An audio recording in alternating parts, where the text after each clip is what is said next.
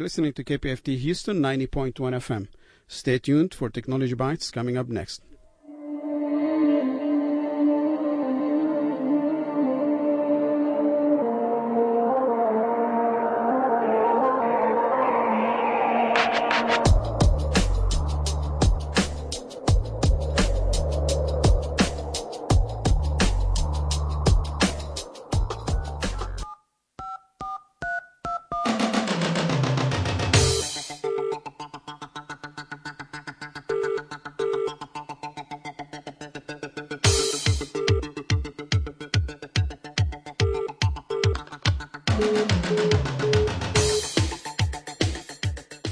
Listeners should be aware that the following program contains language and audio images which may be found disturbing and may not be suitable for your snotty-nosed little brat who probably cusses like a sailor behind your back anyway.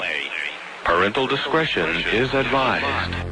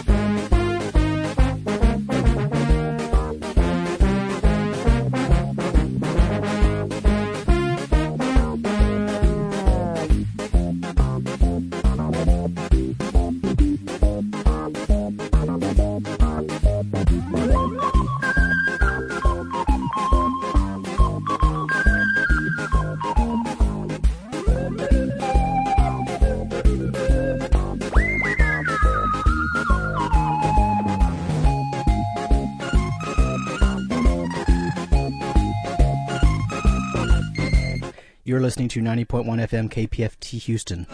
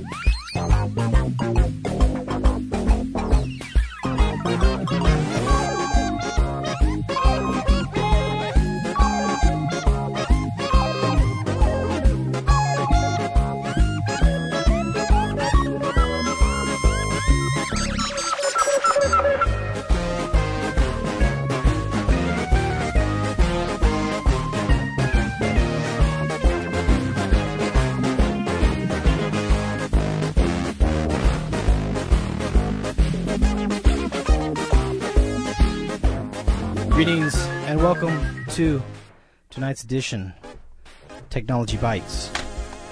Gonna see if he did. I was wondering if they would get the mics right. I feel like I'm a mic out of sync. They're right. This is nice. This is the first time I've had internet in, about 6 hours. Comcast has been out in League City since a little bit after 2 o'clock. So this is my first time getting to see my email and everything, and it's nice to be connected again. Too bad you can't go into work and use their internet. I wanted to fly into New York City. No action on your phone? Well, I mean, yeah, I could pull that out. But you got everything on your phone. You got email, Don't you have a hotspot? internet. No hotspot because I use Straight Talk. I use no prepaid. Hotspot. You use no hotspot internet? I use no hotspot internet. I use prepaid internet, and one of the stipulations of Straight Talk prepaid internet is wireless only. Well, no, just no hotspot. It's can't nice use and his cheap, phone as but a no Wi-Fi. hotspot. So, like my phone, I can use it as a hotspot, right? And get internet. And I do that on occasion, like if my internet at home is crazy or not working. Yup. I do that.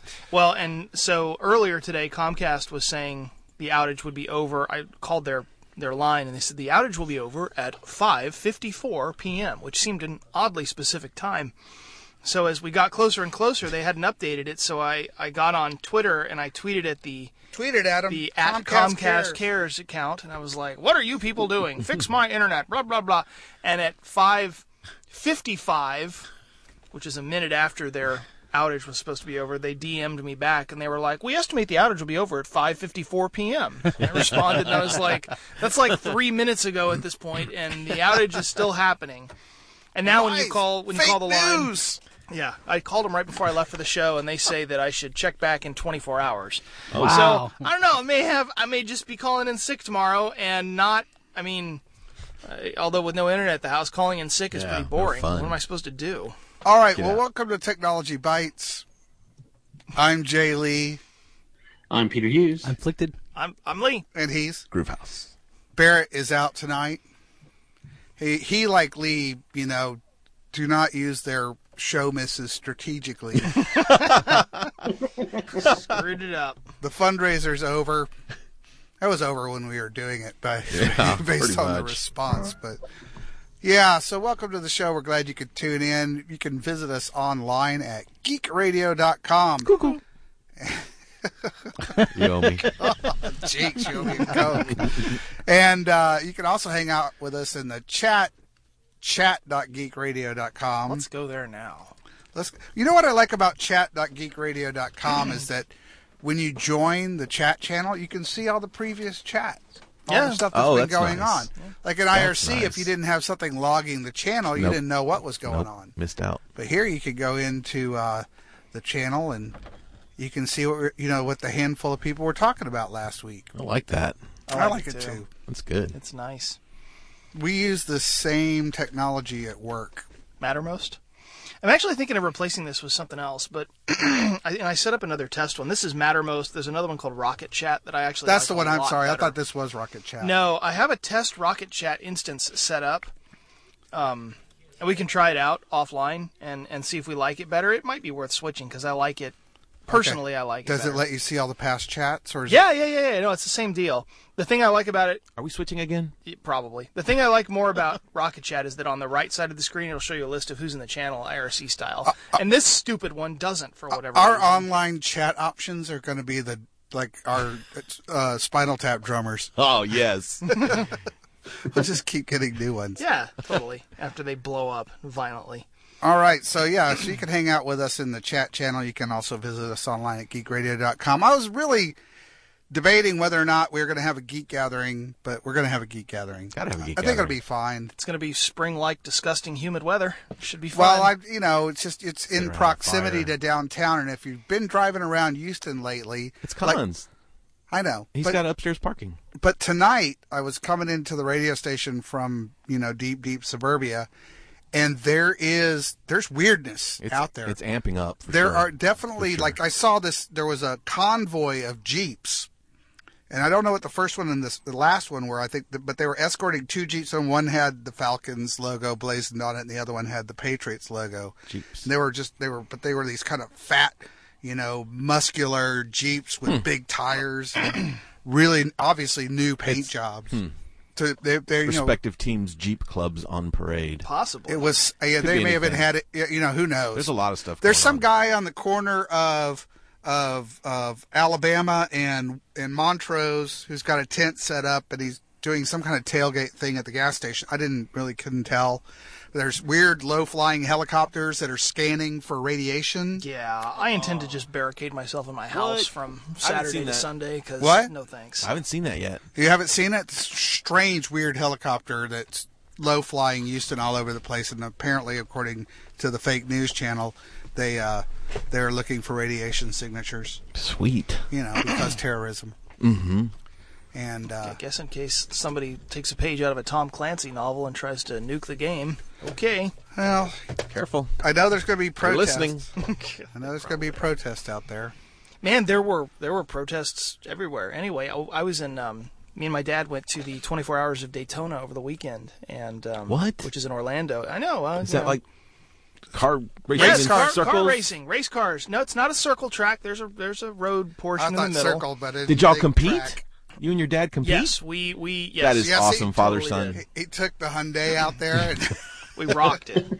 No, but coming back in Orlando Airport, I mean, we dropped the rental car off and walked into the airport and went up. It was like really everything was Delta, fine. No, we're on United. But we walked into the airport and rode the escalator up to the check-in level, and it was like, boom, you are now in protest land. There's wall of cops escorting people around.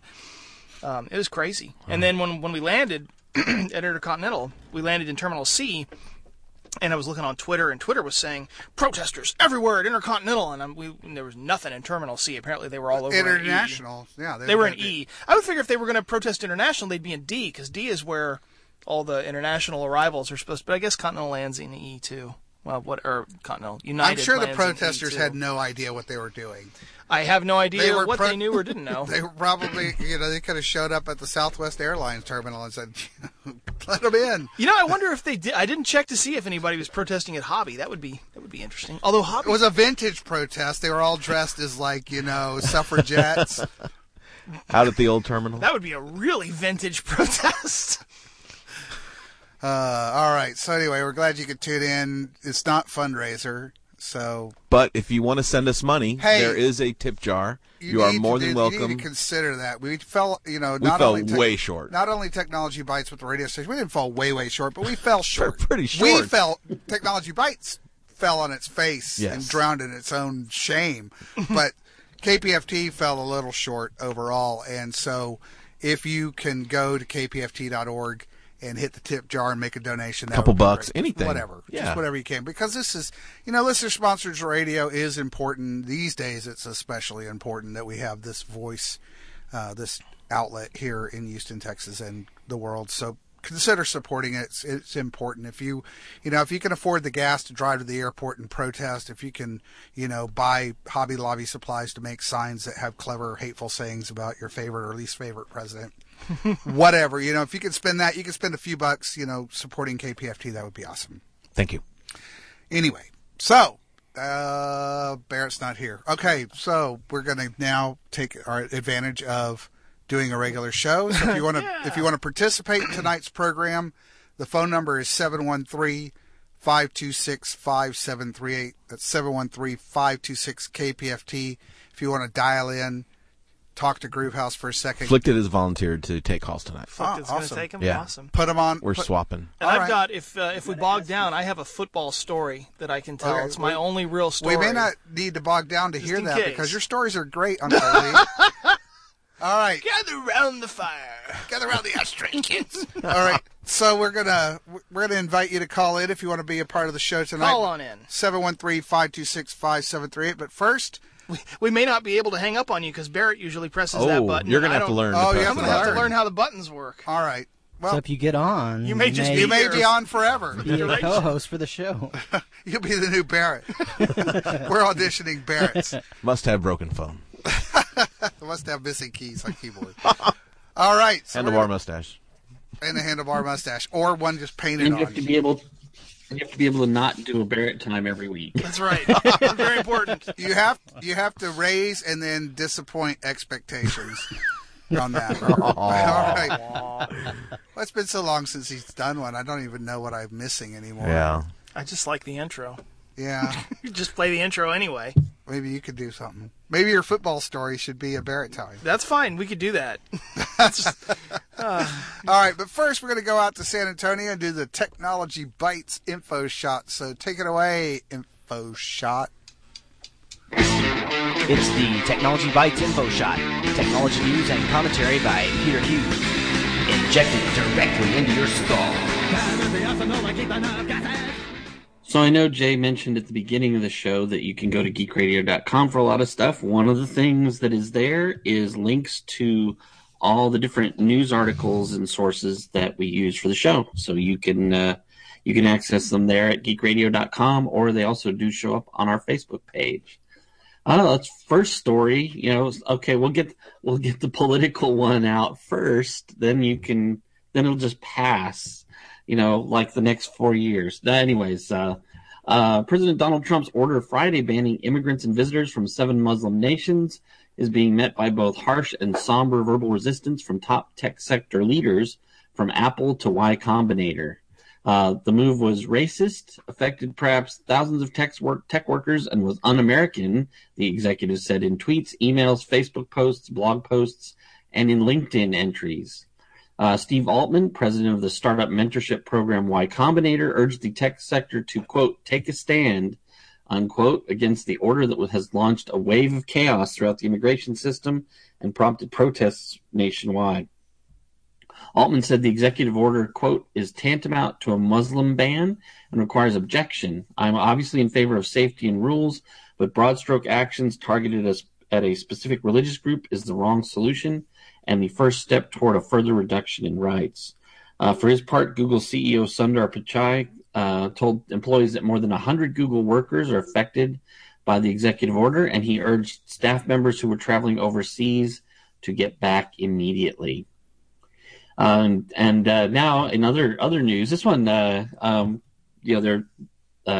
Lee was talking about the Comcast outage. This one is not Comcast, but Spectrum, which is the old Charter Cable and Warner Cable, Time Warner Cable combined. New York's Attorney General is suing Spectrum, claiming the company lied about internet speeds. Eric Schneiderman filed the lawsuit in Manhattan State Supreme Court on Wednesday following a 16-month investigation. The Attorney General argues that Charter and its subsidiary, Spectrum, have provided subpar services with internet speeds slower than the company advertised. Spectrum was Time Warner before Charter purchased it in a deal that was completed in May of 2016. Schneiderman wants Charter to pay back its customers for broken promises on internet speeds for a period from January 1st, 2012 to today. With 2.5 million New Yorkers using Spectrum, Charter would have to reimburse customers up to $1 billion for each year since 2012. Ouch. Customers paying $110 a month for 300 megabits per second were on average only getting 85 megabits per second. Oops. 75% off, not on the price, but on the actual bandwidth you get. According to Schneiderman at a press conference Wednesday, those paying $70 a month for 100 megabits per second were barely getting 50. On average, Wi-Fi speeds were 80% slower than what customers were promised. The investigators found internal emails from the company's executives acknowledging their internet speeds did not match what they advertise. Quote, it is a consistent story of bad performance and a long-term business plan built on deceit, said Schneiderman. The lawsuit also criticized Spectrum Time Warner for charging customers $10 a month to rent subpar modems that slowed down internet speeds even more. In internal emails, the company's engineers recommended at least D3 modems, even as Time Warner's executives continued dishing out D2 modems to save costs. Between May 2012 and February 2016, subscribers paid $600 million in modem fees alone. This is just in New York City. Think about all the other places and all the other cable customers. Charter has said it has made, quote, significant commitments, unquote, to improve Time Warner Cable's services since acquiring the company. We are disappointed that the New York Attorney General chose to file this lawsuit regarding Time Warner Cable's broadband speed advertisements that occurred prior to Charter's merger, the company said in a statement. Schneiderman's office started looking into slow internet speeds in October 2015 through a survey asking New Yorkers what their actual speeds were compared to what their companies advertised.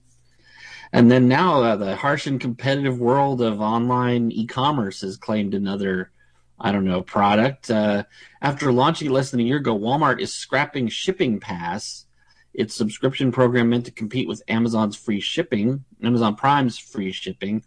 Instead, they're going to offer free 2-day shipping without a membership, providing you order goods worth up to $35, which that's down from $50 before. By contrast, Shipping Pass members got free shipping on all items with a $50 membership, which was half the price of Amazon Prime, but without major perks like same-day shipping and music and video streaming, which is what you get from Amazon Prime. Quote, it's probably fair to say that the program didn't take off the way Walmart wanted, but the company spun it a different way. Quote, in this day and age, 2-day shipping is really just table stakes. People shouldn't have to pay for it, and certainly not a membership, said e-commerce president Mark Lohr sullenly in a mild dig. I added the sullenly against his online arch rival. However, people certainly were willing to pay for it with Amazon, as the online retail giant now has some 50 million U.S. subscribers, 90% of whom renew each year. And while the streaming, lending library, and same-day shipping are nice perks, most folks say they do it because of free 2-day shipping, according to Kantar. Walmart's $500 billion in sales as a company dwarfs Amazon's $110 billion figure, but Amazon's customers tend to be loyal once they sign up to Prime and spend as much as non-members, or spend twice as much as non-members. Amazon also has 40 million products available for Prime shipping, 20 times what Walmart offers. Lohr says, however, that, quote, there won't be too many products that you'll want that won't be available with 2-day shipping in their program, in the Walmart one. Walmart was reportedly planning to offer Prime-like services with the streaming service it purchased in 2010, Vudu, along with other perks. At this point, it's not clear if such a program is still in the works, unless it's using the free 2-day shipping as a stopgap while it retools its own membership program. The company declined to say how many folks signed up for Shipping Pass, but it will provide full refunds for all members. So on the plus side, if you did sign up for it, you'll get your $50 back after all your times getting the free 2-day shipping and stuff. Now future-y stuff, sort of future now stuff. See, some things are if it's too far in the future, it's not a try, buy, or fry thing. This one, actually, you could file under try, buy, or fly, but it's not coming that soon. If you think self-driving cars are futuristic, imagine them flying overhead. That's what European aerospace titan Airbus has done in designing its Vahana electric autonomous plane, which can fly a single passenger on trips of around 50 miles, getting there about twice as fast as by car. Airbus teased 2 possibilities for the Vahana on December 14th, an electric helicopter and a plane with wings that tilt up to enable vertical takeoff and landing, or VTOL. After its engineers ran the numbers on both types, Airbus today announced it is building a prototype of the tilt-wing plane, which has got a real sci-fi look, and will begin test flights before the end of the year. Quote, the vehicle's being built, parts are being made as we speak, says Airbus chief engineer Jeffrey Bauer. Now, don't spend too much time fantasizing about your first ride in such an aircraft just yet, though. The company's goal is to get air taxis in service in about 10 years, possibly partnering with ride-hailing companies like Uber. Quote, we would love to see what kind of partnership it might evolve into, says Mariana Sanko of Airbus Ventures. The Vahana looks far different from other small planes because it has to fly straight up and down to fit tight urban landscapes without runways. It achieves that with 2 sets of wings. One sprouts from the craft's nose and one from the tail, which tilt up about 90 degrees to a vertical position. The wings carry 8 propellers in total, making the Vahana look like a forest of helicopters on ascent and descent. The wings rotate level for flight, providing the extra lift that lets the plane travel more than twice as far as the helicopter design that the Airbus was considering before. The Vahana will also, just in case you're worrying, what happens, if this thing craps out in the middle of your flight, it will have a parachute to bring the whole plane down gently in case of an emergency. According to Mark Moore, who heads NASA's research on new plane technology, the Airbus Vahana concept is a very good approach. It's going to work, he says. He works on, on electric propulsion, autonomous control, and personal craft for NASA. NASA consults with Airbus and other companies developing next-gen planes and equipment for them. The Vahana is meant to carry a single passenger on short, inexpensive flights when time is too tight to drive, meaning like every day to work, right? No, if you have that kind of money. Advances in autonomous cars show that a self-piloted plane is also a possibility and perhaps less of a stretch. Mariana Senko says, we've had autopilot for a long time. There are fewer obstacles. You don't have children running into the way, I guess, unless you start having your children riding their toy drones. A lot more work has gone into managing overall traffic for planes than for cars, she says. Some others are more circumspect, saying, I think the technology for a true autonomous plane carrying passengers, I think 5 years is a bit short. And Airbus, one other note is Airbus won't name the companies it's working with to provide the AI for the autonomous control. The biggest obstacle for this kind of thing is not really the plane itself, but the infrastructure around it, because it has to have landing pads throughout urban environments, which may be difficult for people, hard sell for the people who live nearby. You also have to, charge them up. It's going to be electric, so you have to have those around. Costs need to be something on the order of $40 for a 15-minute flight. And although the regulatory process has started, it's going to be a long haul. So that's why they're talking about, it being at least 10 years before there's a real business. Wolf says, I think to have the aircraft within 5 years is certainly possible. To have a functioning urban air mobility system in 5 years, I think that's too soon. I think 10 years is the more likely window. And then the other self-driving thing is self-driving cars. And now that, at the end of the year, at the end of 2016, their report card for self-driving cars is out. The California DMV just released its annual State of Disengagement Reports, is what it's called. Documents provided by the 11 companies that received state permits to test autonomous vehicles by the end of 2015. The results reveal how often humans had to wrest control away from the computer and why they had to, sort of. The reports aren't a great measure of how the technology performs, but they do reveal rapid progress towards the day when you no longer are needed behind the wheel. Google and General Motors are leading the class with cars capable of driving hundreds of miles at a stretch without trouble. But even those who don't make the honor roll show impressive gains. Nissan's robocars, for example, needed human intervention once every 247 miles in 2016, and that's compared to once every 14 miles in 2015. So the only thing is disengagements where the human takes over are not a scientific measure of the complexity and operating characteristics of the vehicles. They're just one very interesting data point. They're unscientific because each disengagement involves all sorts of variables, which the reports log inconsistently. They don't reveal the impact of weather or where exactly these problems occurred. They don't note if the cars are following detailed maps or exploring an area for the first time, and they don't account for the proclivities of human operators who likely have different thresholds for when they'll take over. So you don't know, was the person behind the wheel, jumpy and jump the gun, or were they, for one car in one report and then the same car in another report where they, where somebody was more mellow and let the thing go. Automation experts warn that these shortcomings and the fact individual reports offer a unique blend of information means you can't fairly use them to compare one company's progress against another. So there's that. However imperfect, the reports are better than nothing, especially because other states with self-driving regulations, including Nevada, Michigan, and Florida, don't demand any public disclosures. That's why no one knows much about Uber's testing, because they're not in testing in California. California's law may be flawed, but it keeps public and public officials in the loop and should help build trust as these systems move toward commercial use. And I think that would be valuable. knowing how well they're doing or not, and having a report card on it certainly seems like something that would help people feel more comfortable or know if they need to be worried about self-driving cars. And that's the news.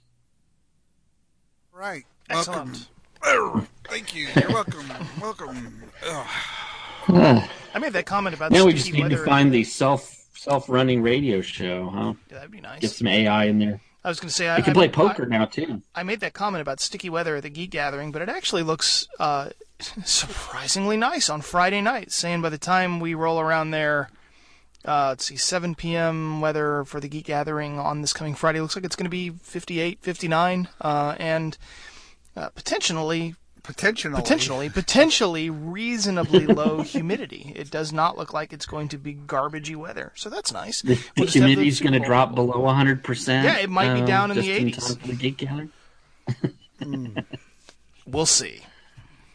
Well, we hope you'll come out to the Geek Gathering. It'd be nice to have a nice little Geek Gathering. I don't think the traffic should be too bad on Friday night around that area. It's a fair distance away from Discovery Green, and I think it should be fine. So I'm hoping people will come out.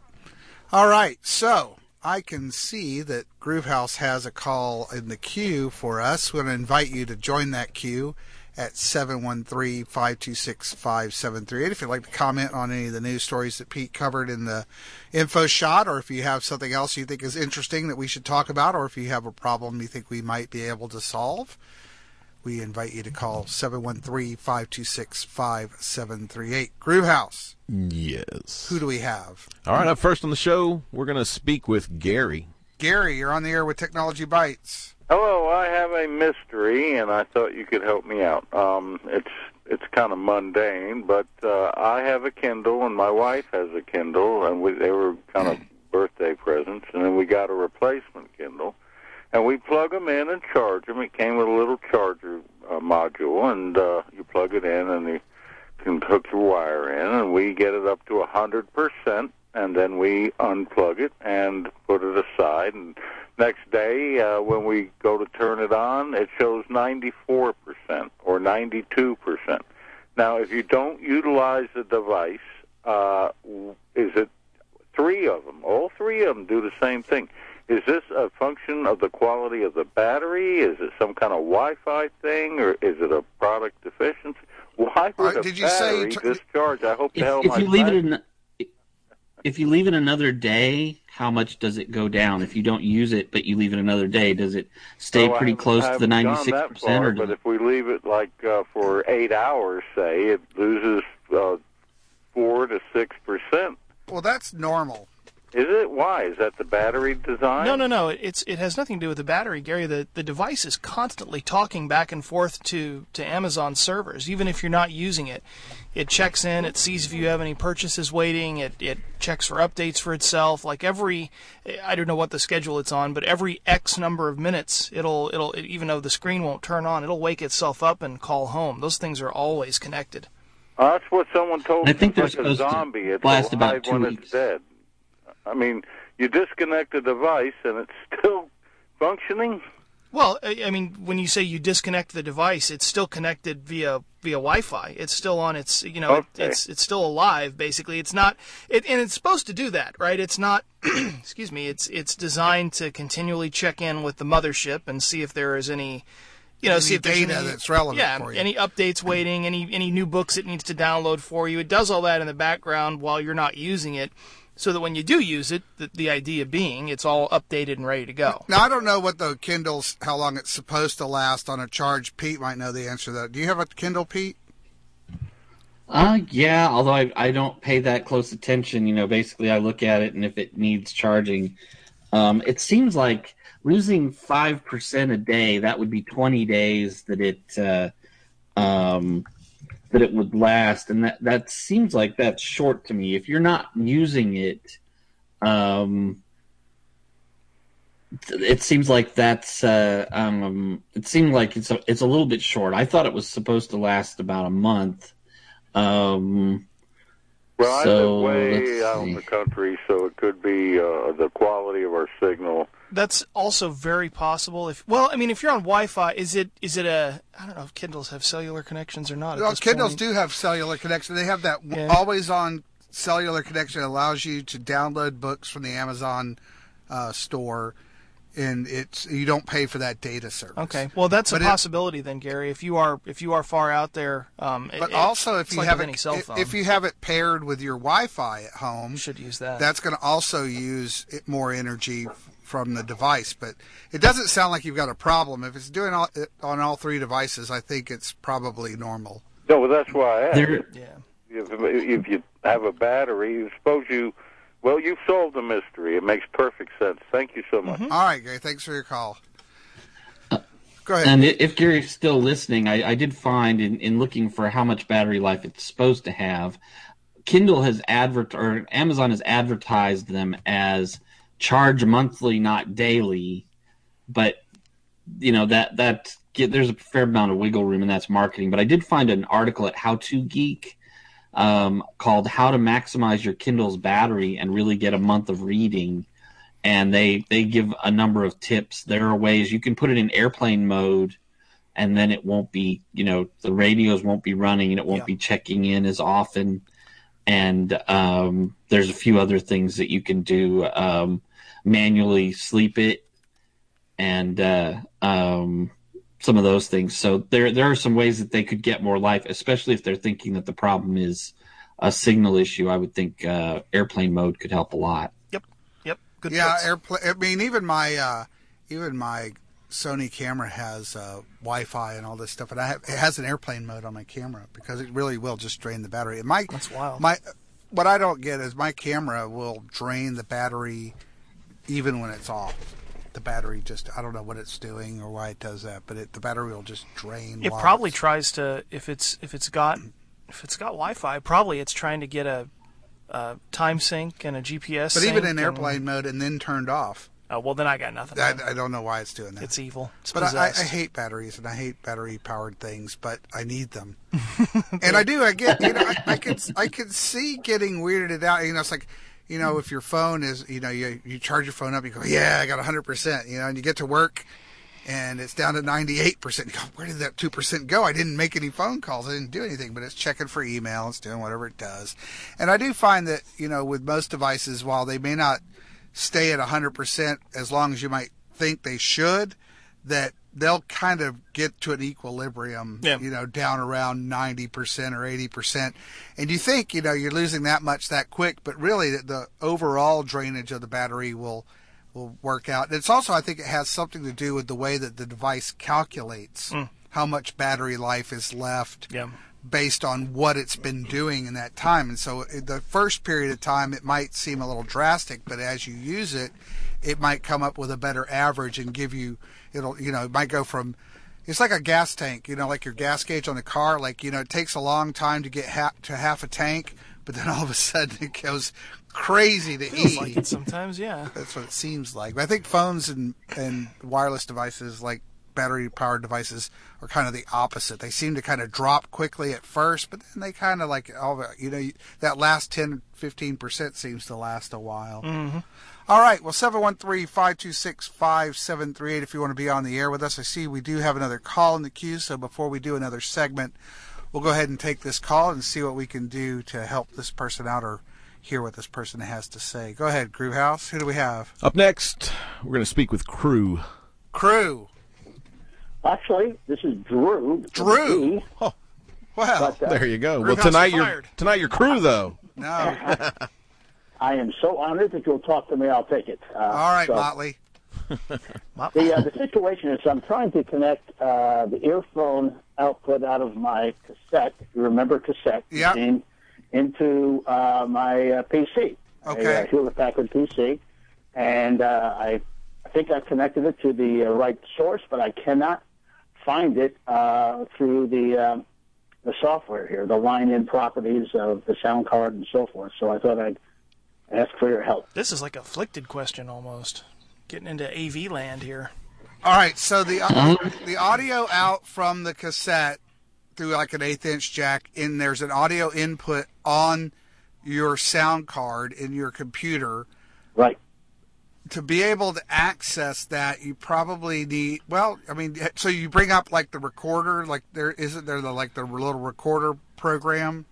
Right, it says recording. Yeah, so it allows you to, and then you should be able to preview the sound. It's been a long time since I've ever tried to do this. I was thinking if you bring up, Drew, which version of Windows are we talking about here? 10. Okay, so I was thinking if you bring up, the mixer. If you bring up the mixer or whatever, like if you single click. Ooh. No, wait, not single click. So if you right click, I'm going to do this from memory. I don't have Windows 10 in front of me. Right click on the speaker. Right click on the speaker down by the clock and choose, it's like show recording devices or show input devices. It'll bring up like a big old list of all the attached input devices, and some of them won't make any sense because they refer to devices that may or may not be there. What I was going to say is start your cassette playing so that it's sending input. And because each one of those devices in that device list should have a little UV meter by it. But it won't show a device on something that's plugged into the audio jack, I don't think. It would, like if it was a USB or if there was a driver for the device. Well, where I was going with it is if it is right in there, and it's just because there's input 1 and input 2 and line in and mic in and whatever, and you're not sure which correlates with which, if you've got input coming in, the green bar next to the one that it's plugged into will be moving up and down. So that might help you out. Well, it's also important to consider that you do have it plugged into the right jack. Yeah, definitely. Got to make sure. And I can't remember what the color coding is on those for the audio input, but green. I think green is in, right?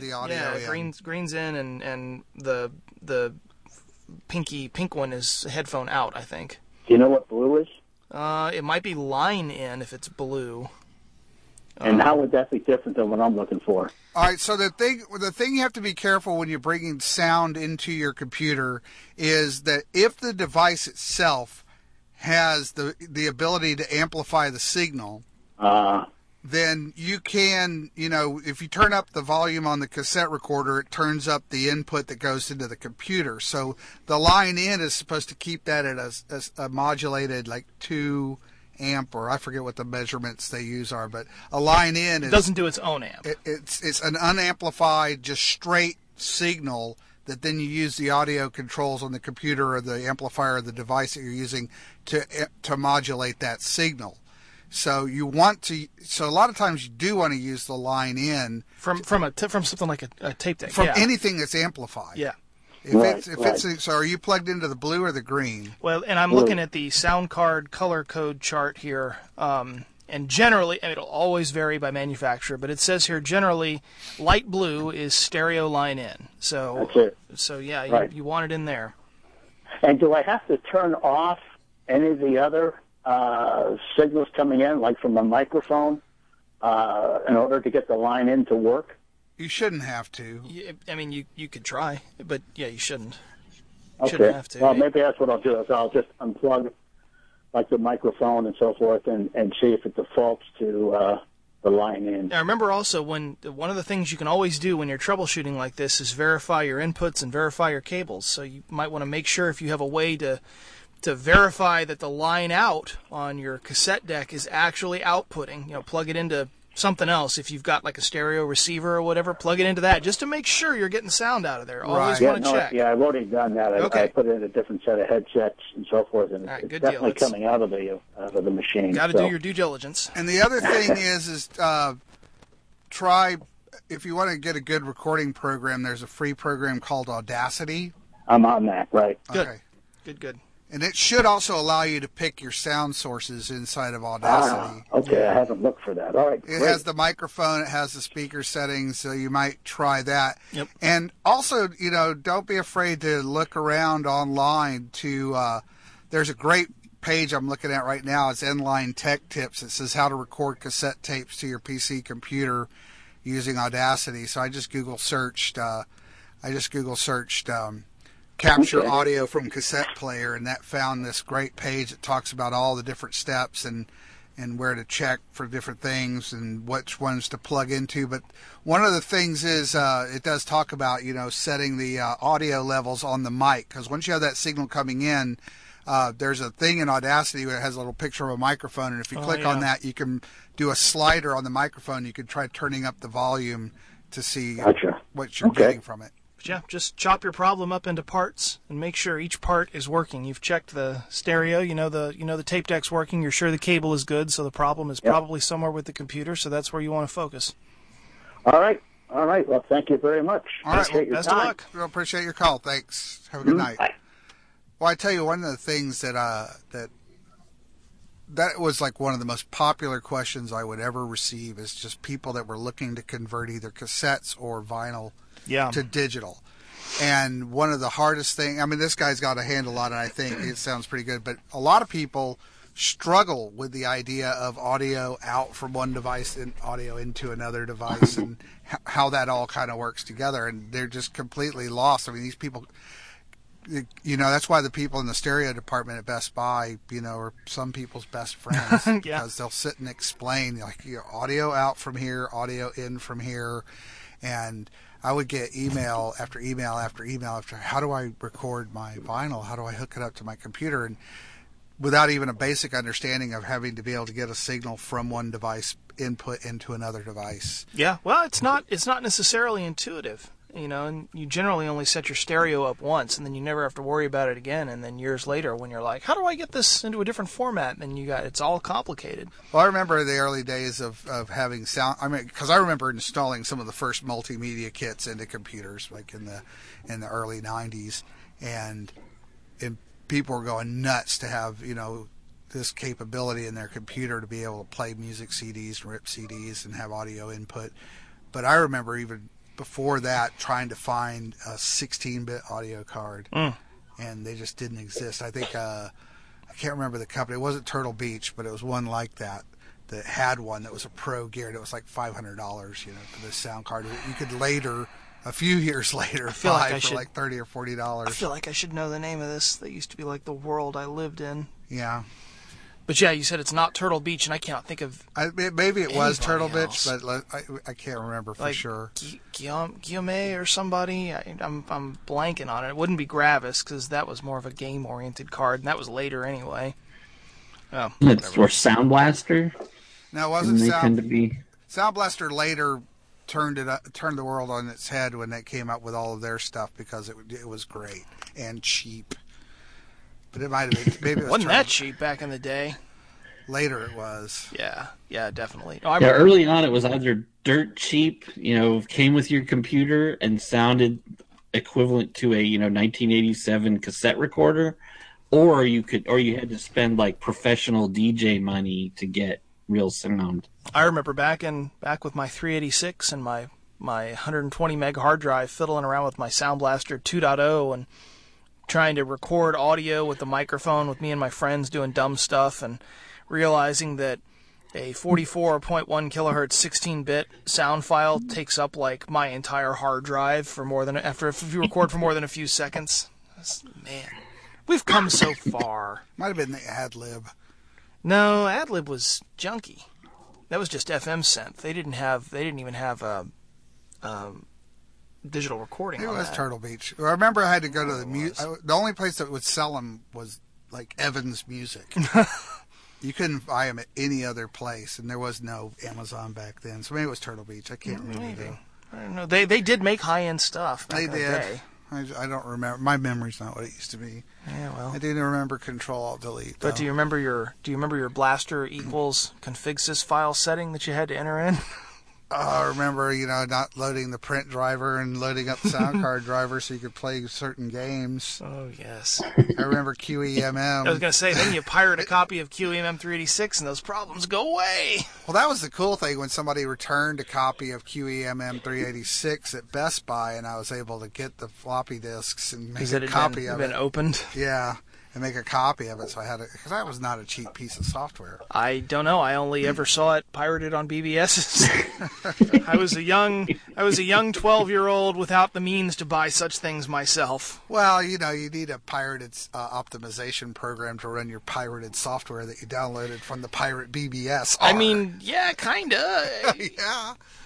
I remember when games got to be so ridiculously large that you could, that downloading them from your favorite BBS was really problematic. It was just way too much of a chore. Yeah. It's going to take me about 2.5 to 3 weeks to download this 16 floppy disks. Well, you got to remember what the rate. I still have burned into my head how long stuff takes to transfer at 2400 BPS. 100 kilobytes at 2400 BPS is 8 minutes. A meg is about an hour and 10 minutes. So you're downloading that 20 megabyte game that you've had your eye on. You're tying up your phone line all night. I remember. Well, while going down memory lane, I remember the breakthrough was ISDN. A meg. Oh, that's right. You had ISDN. You were one of those people. I had company provided ISDN because I worked for an ISP. But yeah, having 2-channel was just this the 2-channel one. It wasn't the ridiculous one. But even remembering that 128K or whatever. but I can't remember what they're measured in. But I remember that the benchmark was being able to download a meg a minute. Right. A meg a minute. That was revolutionary. Because a meg a minute, you could fill up your hard drive pretty quick. Oh, yeah, absolutely. All right. And even remembering that, though, you still groan when you turn on your console and it takes 30 seconds to update something where it's downloading, 100 meg, update to whatever game you were going to play. It's like, it seems longer for that wait than it did back when you had a modem and dialed in and all the other stuff. The bandwidth in my pocket is 50 times more than what I dreamed of having when I wanted to start my own internet provider, because I thought the T1 was the dream. Right, yeah. 1.544 megabits a second, baby. Man, if I had that kind of bandwidth, I could start my own internet company. Oh, I remember we had my first .com job was in 2001, and the office was served by 2 bonded T1s, and oh wow, it was amazing. But very quickly, within a year, it became very unamazing because you're not going to saturate that pipe. Well, we had like 300 people in the office, and we very quickly destroyed that pipe. Dual T1s with one of the T1s muxed out to phones. Well, no, there was a separate connection for the phones, but I mean, they were so expensive because they come with that bulletproof 4.9s SLA, and that's what you really pay for, and it's like dedicated wires. So I mean, each one of those T1s is like $4,000 a month or something redonkulous. And that's what you pay for with those connections anyway. What'd you find there? I was looking at, had my ISDN question about what your connection was. If you were, and the terminology that I couldn't remember is if you were BRI, basic rate interface, or PRI, primary rate interface. You were PRI. No, you were BRI, because PRI ISDN in the U.S. is, in North America, PRI service is delivered over one or more T1 carrier lines. Oh.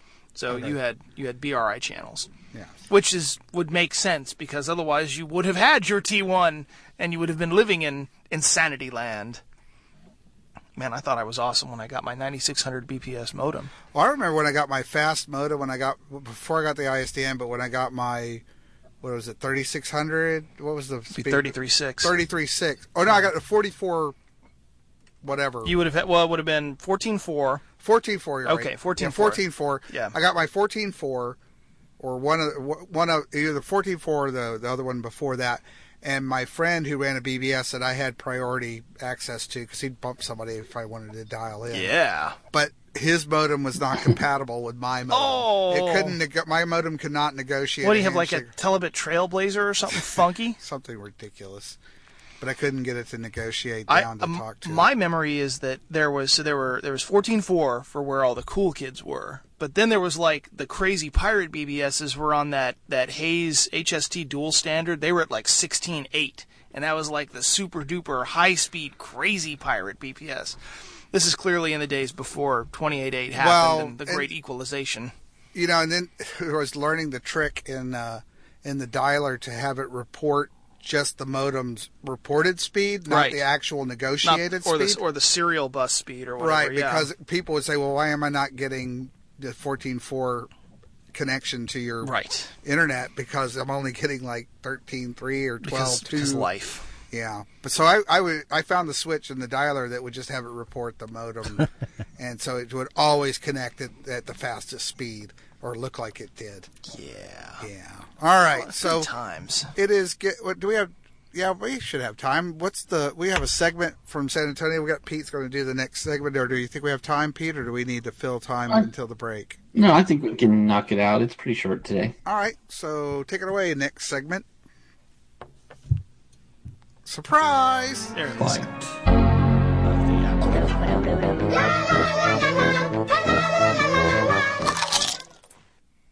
All right, I'll start with bad news first, or lame news. Don't know if you've heard this one. The LG Ultrafine 5K monitor, the only monitor that Apple ships to go with their computers anymore, since they stopped making their own.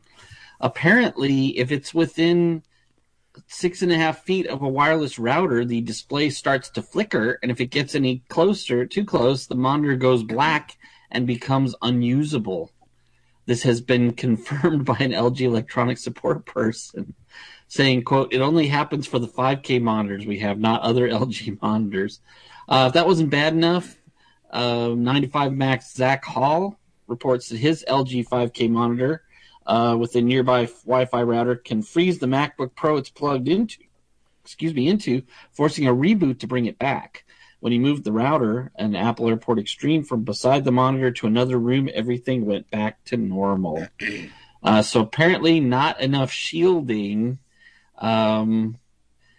is the guess that sounds like is the educated guess on it. There's some key part of the monitor that doesn't have the right shielding for electromagnetic radiation, and so it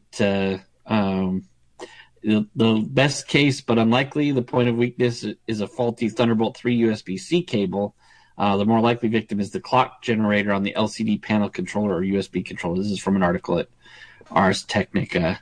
So hopefully they'll update that, and if not, if you're getting one of these monitors, keep it away from your Wi-Fi access point. And then now better news, the iPhone 7 Plus is the most popular Plus model Apple has ever released.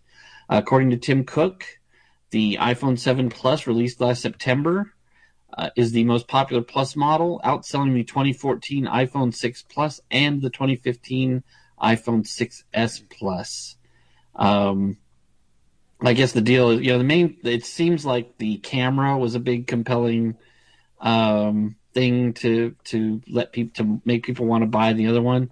Cook said that Apple had underestimated demand for the iPhone 7 Plus, leading to supply and demand issues with the device that impacted sales. In other words, they could have sold more if they'd expected it.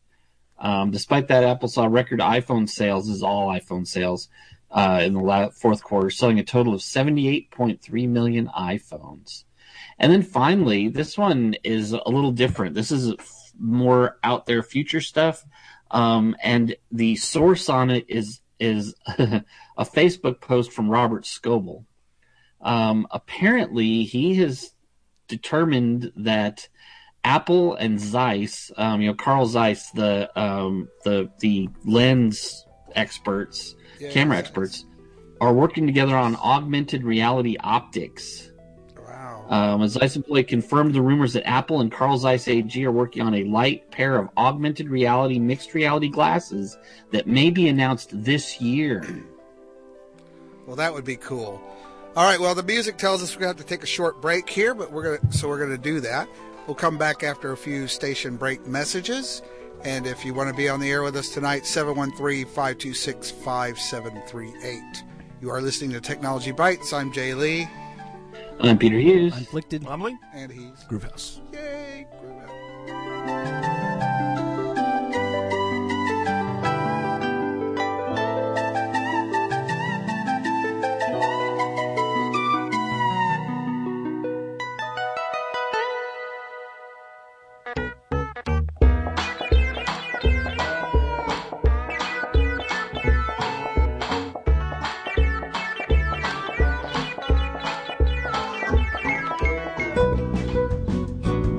Houston Area Women's Center invites you to participate in its 29th annual Race Against Violence. The 5K race will begin promptly at 8 a.m. on Saturday, February 25th at the Houston Area Women's Center, located at 1010 Wall Drive. The Kids Fun Run will begin approximately at 8:30 a.m. This is a chance for our community to join together and let survivors of domestic and sexual violence know that they are not alone. For complete event details, including how to register to participate, you can visit hawc.org.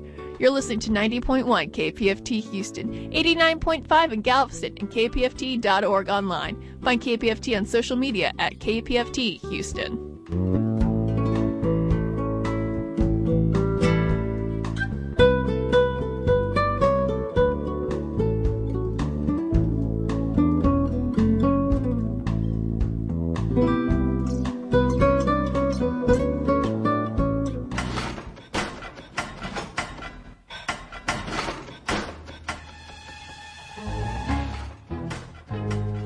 We remember 2016 as a monumental year. We look toward 2017 with big questions and many unknowns.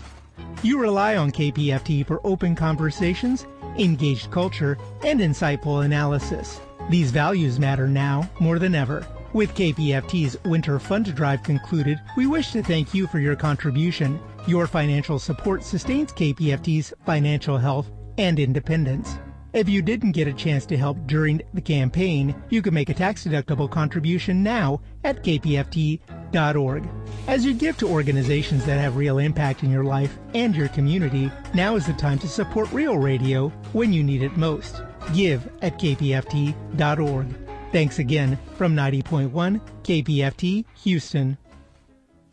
You're listening to 90.1 FM KPFT Houston, and now is not time for Barrett time.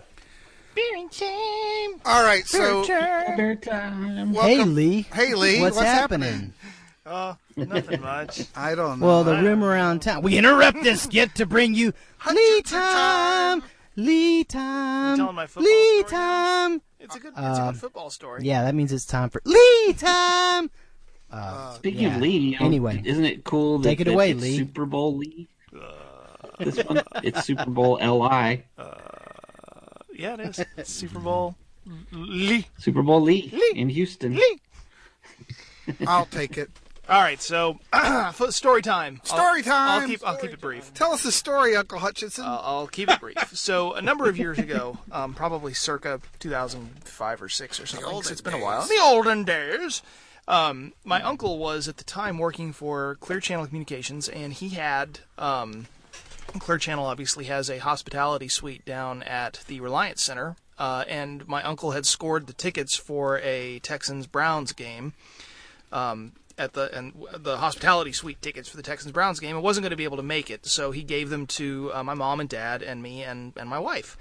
So we showed up, had the nice reserved parking, went into the suite, and if you've never been into the super-duper fancy suites at Reliance Center, they are very nice. You have your own little private bathroom and private little food area, and then the place where you sit, there's like a little group of 12 seats, kind of, sectioned off, and there's the hospitality suites are all on kind of a row in like the middle of the middle of the stands. And so when you are sitting in your seats, you can look to the left and look to the right, and you can see the seating areas for all the other suites all around you. Like the kitchen part is private, but when you walk out to your seats, it's just sort of separated by a little bar from everybody else's little, like a railing. And it just so happened that the visiting team owner booth is the booth that was right next to the Clear Channel booth. So this was the Cleveland Browns, and so we're out there sitting, the game's going, and I noticed that my dad keeps looking over to the right at the visiting team owner's booth, and there's a bunch of folks over there, a bunch of guys in suits, and there is this one just enormous fellow in a tracksuit, kind of watching the game. And my dad keeps looking over at him and looking over at him and looking over at him. And finally, this enormous guy stands up and kind of walks to the back like he's going to get some food. And my dad jumps up and walks over and leans over the railing and whispers something to one of the people there. And the guy he whispers to starts shaking his head like, no. So my dad comes and sits back down. And I asked him, what are you doing? What did you ask? And my dad said, oh, well, I was asking if I could say hello to the guy. And I was like, why would you want to say hello? Who is that? And my dad's like, that's really funny. And I was like, no, really, who is that? And my dad goes, that's Jim Brown. And being the non-sports fanatic that I am, I was like, Jim Brown. Who's Jim Brown? My dad's like, he's the guy from Mars Attacks. And I was like, oh my God, that's Jim Brown? That's awesome. You thought it was some kind of sports dude. It is a sports dude. But he's also... Oh, come on, Jay. No. Yes, Jim Brown is a huge sports dude. Jim Brown is one of the greatest players of the game of football of all time. But your dad had fun at you? My dad, of course, knew who he was. My dad being a normal male human being, not like me, and apparently not like you, Jay. I'm not like me. What's the name of the team? The Cleveland Browns. The Browns? Not necessarily a relation there. Anyway, so yeah. Did your dad actually say Mars Attacks? Yes. He said he looked at me with like I am disappointed in you, son. Look, he was like, but then he was the guy in Mars Attacks. Oh, that's awesome. But yeah, no, Jim Brown. You got me too. Your dad got me years later. Yep, double. Yes, so Jim Brown is clearly was just a huge human being. But he was walking. He walked like really, really stiffly. You could tell that that time had taken his toll, years playing had taken his toll. And of course, what he had gotten up to go to the back to get when he came and sat back down, he had a plate with like a stack of like 40 cookies on it. And he was going to get his cookie on during the game. It was great. Did you get Jim Brown's cookies? No, we left him alone because what the guy had apparently told my dad was that Mr. Brown doesn't like to be bothered when he watches the games. So we did not say, like, I think at one point he kind of like waved. And Jim Brown kind of waved back, but for the most part, we left him alone.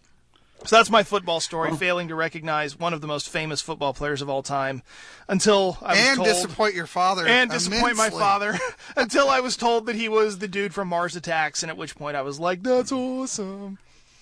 Well, pivoting on the movie theme, I had a movie weekend. I don't know. Most of you should be familiar with Mystery Science Theater 3000, right? Yeah, of course. And the mad scientists, Dr. Forrester and TV's Frank, are touring and doing the MST3K treatment to movies around the country. And they came to San Antonio, and I got to see them Saturday night in person. Was Jim Brown there? And they played they played Glenn or Glenda, the Ed Wood movie. Oh yes, Glenn is not a homosexual.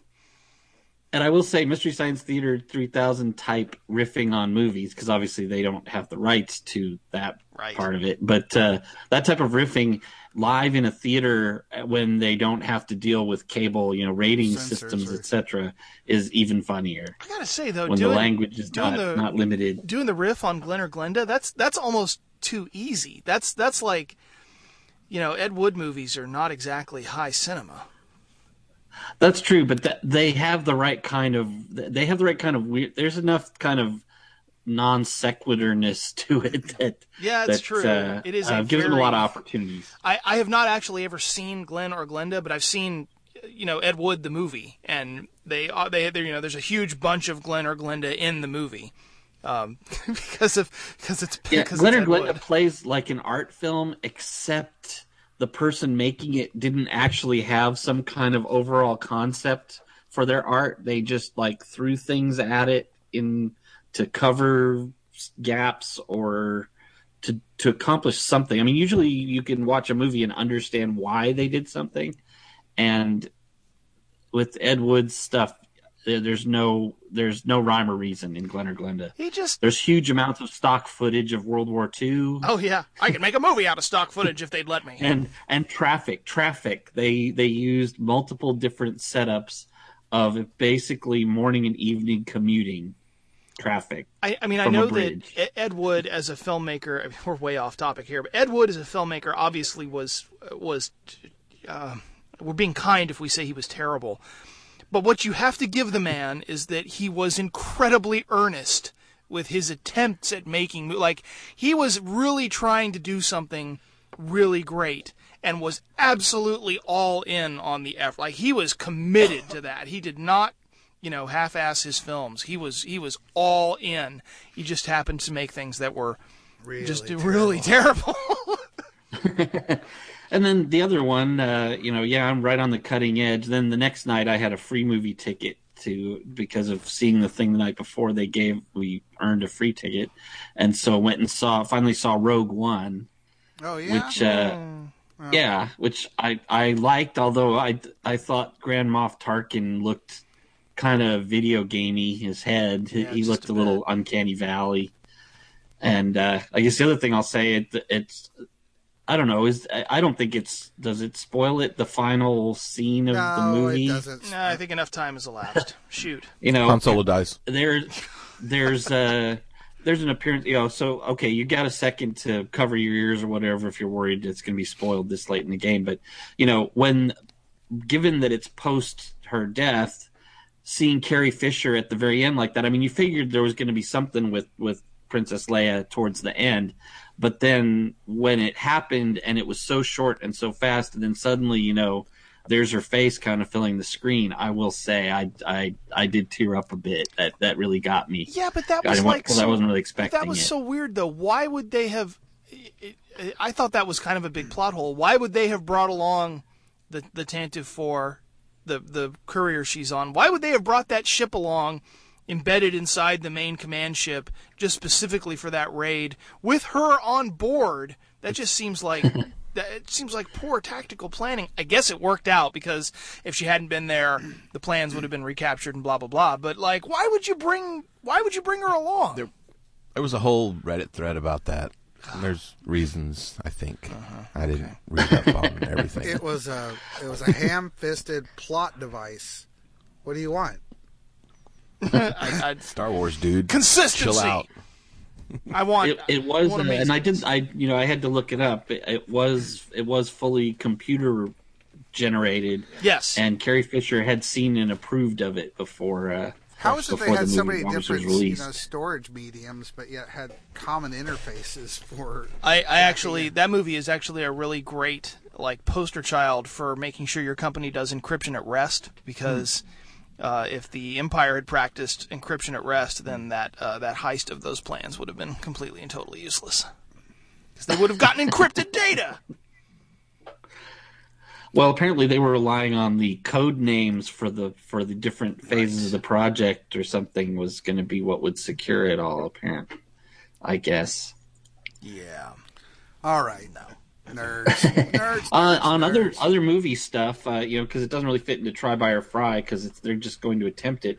Apparently the guy who did Arrival, his name is Dennis Villanueva, yeah, I saw this is news. Going to attempt Dune. Oh, yeah. And we're not talking about the Charlie Sheen Arrival. We're talking about the good Arrival. There was the recent Charlie one that was supposed to win awards, but I guess didn't. Or I haven't seen it yet, but I hear it was, in fact, very good. That is what I've heard. I haven't many seen people. Arrival yet. I need to see it. I've heard it. It's a good movie, but as you get into the end, it has a total brain screw. I've heard that the ending is very complicated. Kind of like 2001? Yeah, kind of like 2001. Well, maybe not quite like that. It's not just this is completely open to interpretation. You just watch colors for the past 15 minutes, but kind of a big spoiler. Well, that's what it was. But yeah, he's doing Dune, so let's see. We've got the Alejandro Jodorowsky's attempt at Dune, which actually in failing ended up giving us Alien and Blade Runner and so many other modern movies. So that was one failed attempt at Dune. We had David Lynch's Dune, which, was David Lynch's Dune. We had the Sci-Fi Channel's Dune Mini, and I think there were actually there were subsequent Dune. They did Dune, and then they did Dune Messiah and Children of Dune. They did a couple of different ones Sci-Fi did. And those were okay, but yeah. So what are we going to do? Is this next one going to be the Dune to Dune all Dunes, or what? And how easy is it to translate a story like that, even just the first book, into 2.5 hours? Well, Popat on Twitter said he's been hired to make the first in a series of Dune movies. Oh, the new Dune My hope franchise. is they aren't going to do a book a movie, that maybe they could, I don't know. Or how would you divide that up? It'd be really complicated. Because there's 400 books. Well, there's the Frank Herbert books, and then there's the Kevin J. Hacky McHackface. I can't say radio words to describe how terrible he is. Kevin J. Anderson books, which are Dune in name only. But yeah, I mean the Frank Herbert ones were getting pretty thin by the end. They didn't end. I mean, I think the last one was Chapter House Dune, and it ended on essentially a giant cliffhanger, and then Frank Herbert, up and died. So yeah, no more. One of the best tweets I saw on this was from Popat. He said, "I fear this may crush my dream of Dune as a Wes Anderson vehicle with Bill Murray as Baron Harkonnen." I would watch that. I would absolutely watch Wes Anderson's Dune. Somebody else said, "On the bright side, we won't have to suffer Gwyneth Paltrow as Bene Gesserit Mother Superior." Jason Schwartzman is Fade Rotha. Oh yes. If it's yes. Maybe it'll be the remake of Dune that was the rebirth of the last Mad Max film. Really had nothing to do with the previous franchise, and it was just a reimagining with really good special effects. Well, yeah, but kind of every Mad Max movie was a reimagining. Yeah. I mean, I guess the first one was Road Warrior, right? Road Warrior was Mad like Max. Or was Mad Max was before Mad Max. Road Warrior? It was Mad Max. Okay. Wasn't it Mad Max? It was Mad Max. And in the Road first Warrior. one, like, civilization was going away, but it wasn't like gone yet. Right. Like they still had like cities, and he still worked for something that vaguely resembled a police force. I'm just waiting for somebody to reboot A Boy and His Dog. A Boy. Did you ever see that movie? I don't know. But then what will they? Oh, what will they take around to colleges? Apocalyptic and Don show, Johnson? with Fritz the Cat on the double bill. Is this like A Boy and His Dog has Don Johnson as the protagonist in the film, and it's a post-apocalyptic, and the dog has a psychic connection to him. Oh, I have heard of this. It's Harlan Ellison wrote the book, I believe. I have heard of this. I've read this. If I could give you anything, go. No. I've read this Wikipedia article before. Now, like you had to, like once you mentioned that it was post-apocalyptic, and yeah, I've read this Wikipedia article before, and I know it does not end well for like anyone involved in the entire story. But it's a great movie. It's a great. I've heard the movie is just really as bad as the apocalypse itself. It's mind-numbing, but it's just, but in my mind, A Boy and His Dog kind of was like a prequel to Mad Max. Yeah. Because of the way that Mad Max kind of set itself off on the first scene of that movie, that kind of like just desolation, lone guy out there. It was like Boy and His Dog without the dog, and instead of a dog, he had a car, and instead of getting, burned one way, he got burned a different way. What was that guy's name? From A Boy and His Dog? No, from Mad Max. Max? Was it Midnight Rider? Oh, what did he call That was him? the bad guy. Humongous was No, the Road Warrior. I'm the Midnight Rider. Whatever he said. He was the bad guy in Mad Max. Midnight Rider. Whatever he would say. Mm-hmm. Such good You're movies. not going to catch me now? Not going to catch the Midnight Rider? Ghost Rider? Motorcycle Hero? See, at first I was thinking Knight Rider, but I'm pretty sure it's not Knight Rider. No, that's something else. I'm afraid I can't do that. I don't know what you're talking about. Get you closer back to Mad Max. If the car could talk to him. Ooh, yeah, Mad Max is a prequel to Knight Rider. Okay, wait, I've got you beat there because there was a made-for-TV movie called Knight Rider 2010 that aired as part of like a weird action movie block that one of the TV stations used to do. That was basically that. It was a reboot. This was in, let's see, Wiki. Knight Rider 2010. This was in with the newer Pontiac. A 1994 made-for-TV movie for Universal Television's Action Pack. And it was like, you went into it thinking, this is going to be cool because it says Knight Rider and I'm 12 years old and Knight Rider is basically the greatest thing in the universe. But oh no, it was like Knight Rider in name only. There was like some dead lady's spirit that possessed a car. Oh, my mother, the car in the beats Knight Rider. But it was, in the post-apocalyptic desert, and it had... it was just terrible. There was nothing in it that had anything to do with Knight Rider except that there was a car, and the car didn't really even It was like talk. an extension of Christine or Maximum Overdrive or something? No. The car was good. But yeah. Simpsons had that parody of Knight Rider called Night But you Boat. did some growing up that night, I right? did some sad growing up. And I know it had the actor who played Leon in Blade Runner, who is a very Who was in famous every name, sci-fi movie. Who's the actor whose name I cannot think of. The one who didn't know what to do with the turtle. The one, yes, it's like I'll tell you about my mother. Actor name. Brian James, yes. Definitely one of those, oh, hey, it's that guy actors. Because I love him. And I was having this discussion with somebody else on Twitter. Him and like Michael Ironside are like two actors that will be in like any movie, and it's awesome to see them because they'll be in like some of the dreckiest stuff. But it's like, oh hey, it's that guy. I like that guy. This movie's gonna be terrible because he's in it. How do you? It's amazing. I don't know. I get when he gets cast in like westerns as the backwoods hick back in the mountains, kind of because he's got the look, But the sci-fi thing. I guess that's to his credit or his agent that they can get him in those, and he fits. I mean, the dude's like 9 feet tall. Blade Runner. All right, maybe that's the deal. Well, are there any other good movies coming out? That was a solid digression there. Yeah, it was.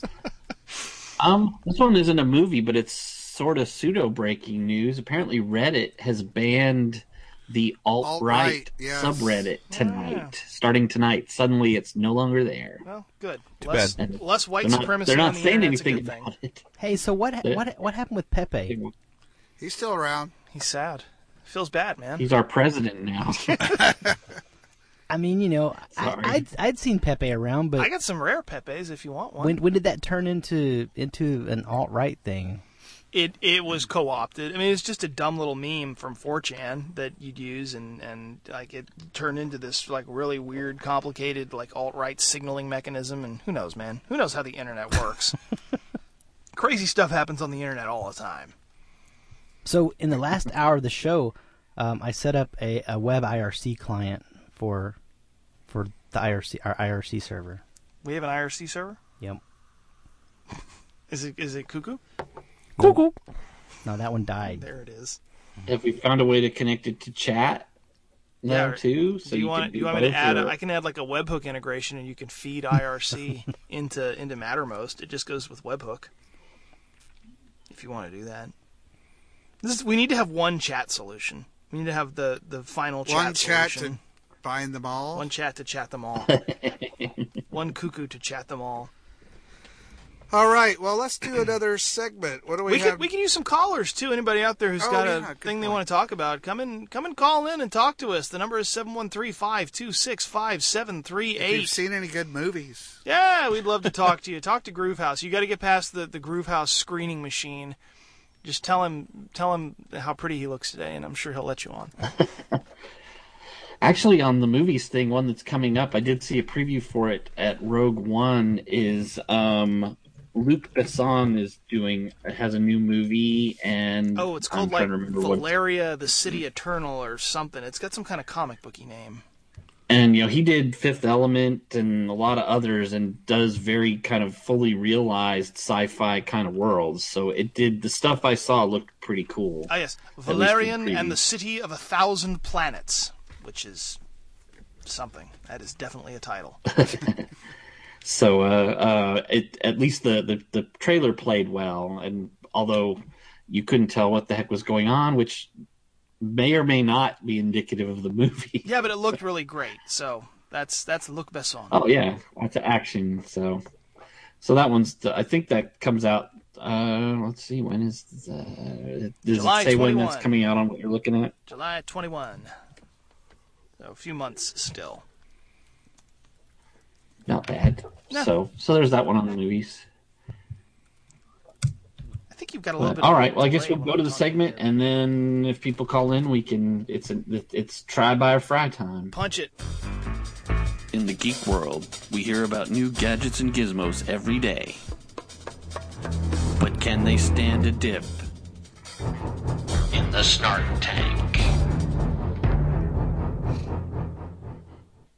Well, here's one that got three things tonight. You know that robots are going to come and take over jobs, not any of our jobs, the hosts on the show. Of course, we'll be replaced by AIs, not robots. Human. Only humans on show. Do not speculate as to nature of sentience.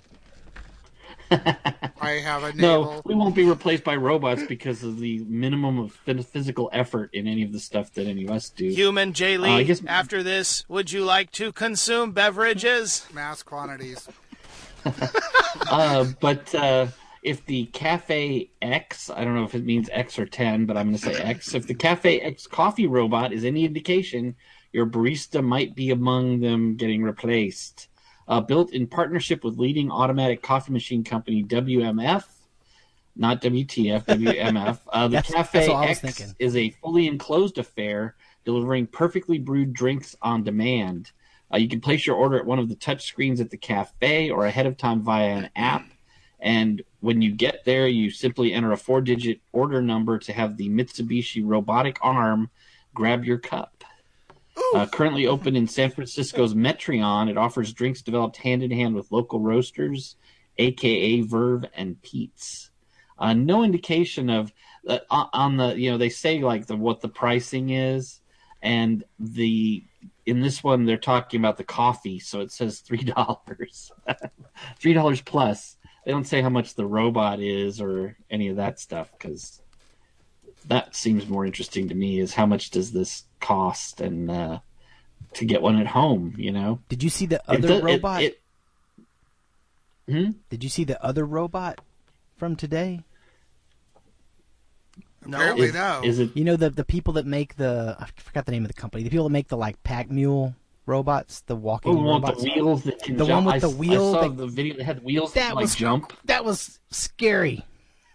I mean, it was really cool to watch. But then I read a comment and somebody said, "Yeah, imagine if that thing had claws on the end of those." I was like, "Oh, that is pretty scary," because it's gonna catch you. Well, if you go to geekradio.com and click the link for the Cafe X coffee robot, there's pictures. See, that seems much thing. less threatening. It would just throw coffee at you or something, which could be scalding hot. It looks like something out of. It looks like something out of The Fifth Element. It spoils nothing. There's a bar in The Fifth Element with a robotic bartender, and this guy's sitting there at the bar, and he's just kind of pouring his heart out, and then the robot comes over and is like, "Do you want some more?" You want some more? Perfect robot bartender. No real nothing. But do you want more? Do you want more drinks? But it does look kind of cool.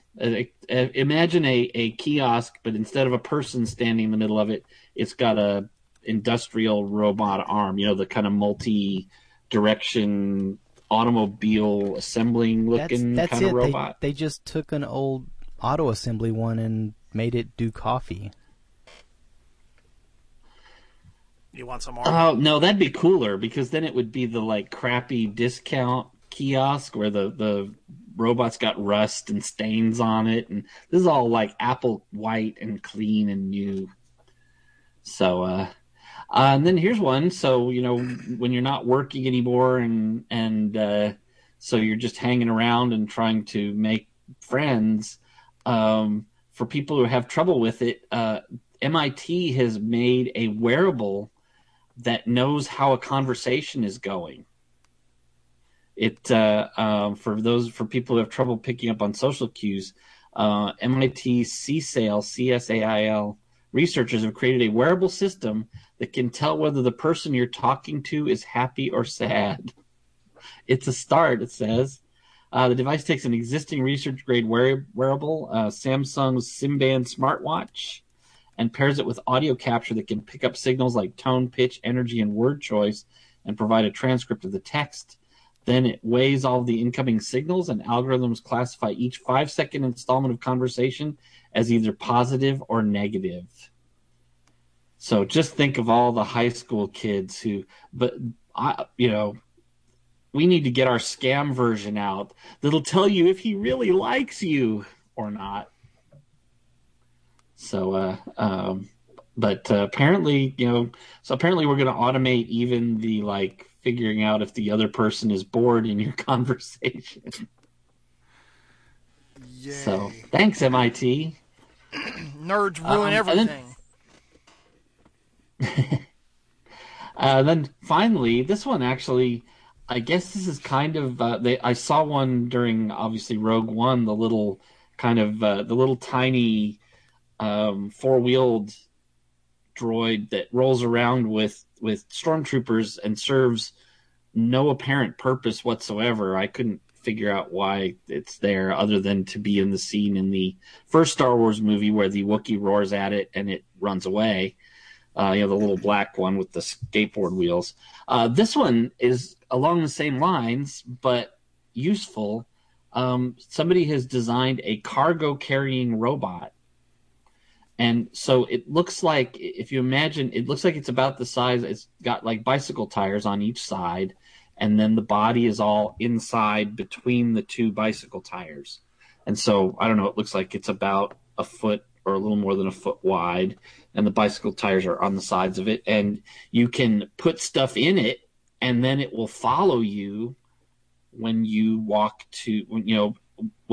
or ride your bike to get home. It's designed to solve the problem of needing a car or truck to move packages through the urban landscape. It's called the the Gita cargo carrying robot. It's 26 inches tall and capable of carrying 40 pounds of stuff at speeds of up to 22 miles per hour.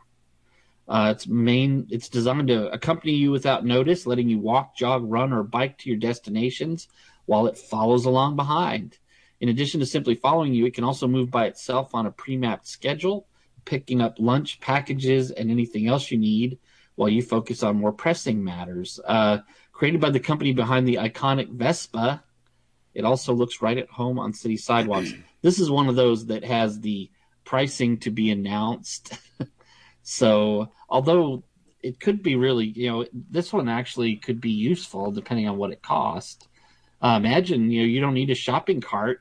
This robot follows you. You walk through the grocery store and you put your stuff in it and walk to the counter and they check you out and then it follows you home.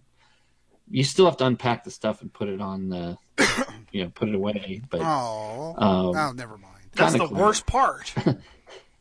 No, then you got to buy another robot. You buy a used robot arm, mount it on your counter, and it can make you coffee and put your groceries away. What is my purpose? You put my groceries away. Oh, my God. I am in hell.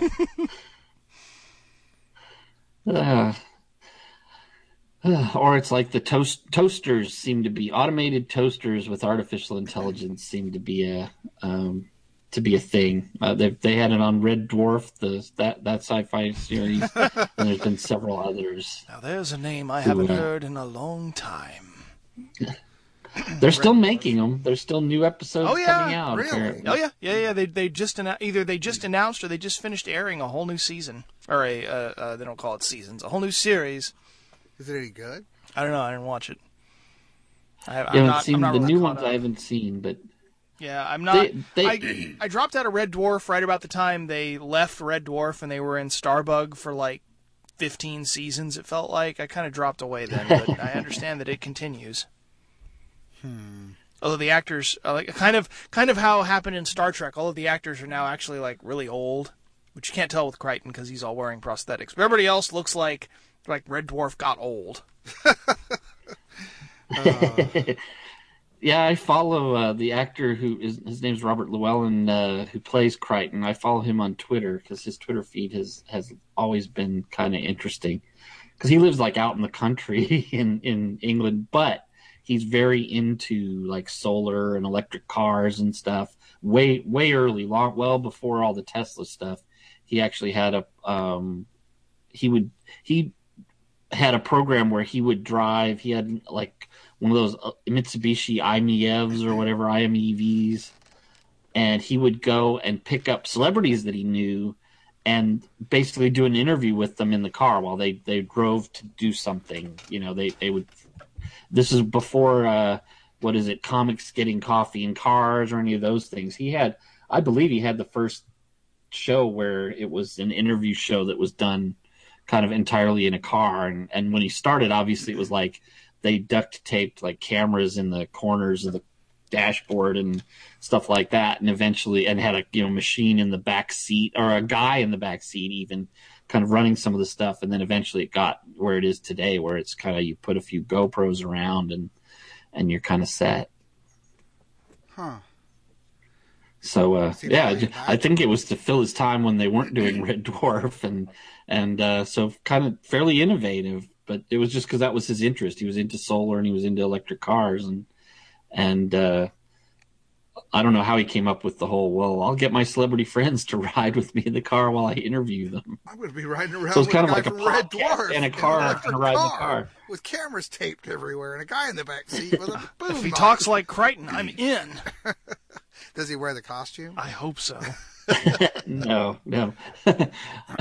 Excuse me, we have a problem. I need you to adjust the camera in my groinal socket. My nipples don't work. Yeah, I don't know. I remember liking Red Dwarf and then kind of falling out of favor with it. I don't think it's something I could go back to. Like the old Doctor Who, it's like I can't go back. No. So, it's like the idea of it is a lot more funny than some of the reality of it. Yeah, the vintage memories, as opposed to the first time you discovered it, because usually sci-fi isn't sloppy and it's all super clean and Star Trek kind of utopian modern, and so the first place where people are unpleasant and have lousy diets and there's rust and that kind of stuff, and then it was funny, because sci-fi before that, I don't think anybody. There'd been some attempts. If anybody remembers, what was it, Quark?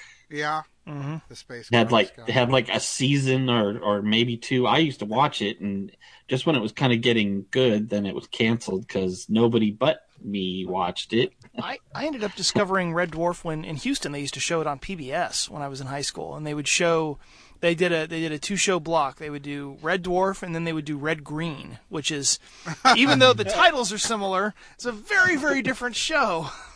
Y'all are forgetting about Far Out Space Nuts. No, we're not. Said lunch. Gilligan's Island in space. Yeah.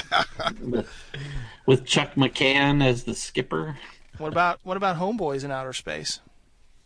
I used to watch that. It came on the WB. It had Scotty on it. Homeboys? Come on, man. Am I the only person who used to watch Homeboys in Outer Space? Apparently, I don't even know about this. It's a real thing. I think that was probably after my time of watching those. 713-526-5738. Save us from ourselves. I will say that there was a surprisingly good show on BBC on BBC America that I've not heard many people talking about, and I haven't gone out looking for discussions about it, but I watched it. What was it? It was Dirk Gently's Holistic Detective Agency. I keep hearing about it. And if you've read the books... I have not.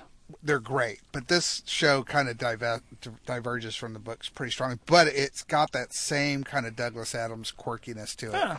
And it really is... The first series was really good. You have to kind of let it get up. You got to get through a couple of episodes, but then you realize these characters are very interesting, and the whole storyline is ridiculous, and it's great. It's got some surprise act, like the guy from West Wing is one of the guys that played the bald guy in West Wing is in there. A few other people, but President Bartlett. Not that guy from West Wing? No. I can't remember the West Wing characters. But anyway, there's some good actors in it, some good storyline. If you can watch it on demand, I recommend checking it out. It's quite good. If you like Douglas Adams, even if you haven't read the Dirk Gently novels, it's a worthwhile series to check out. And it's got Frodo in it. It does. It has the one of the main characters is the guy who played Frodo from The Lord of the Rings. Oh, is that what he's doing with himself these days? Oh, he's being really weird. There's a whole movie with him in it where he's dead. Oh yes. Swiss Army Man. Which had one of the most disturbing, amazing trailers I've ever seen. That's Harry Potter. That's Daniel Radcliffe. Oh, whatever. It's the same guy. Same guy. No, it's not the same guy. He was the guy from Mars Attacks. No, yeah, he is. No, who is the guy? Daniel Radcliffe, and then the other one is Elijah Woods. Okay, I get those two confused easily. They look a lot alike. They're actually one or the other of them. I can't remember which has been on talk shows and talked about how they get confused for the other one from time to time, and they usually just roll with it. I'm like, yeah, all right, sure, I'll sign that.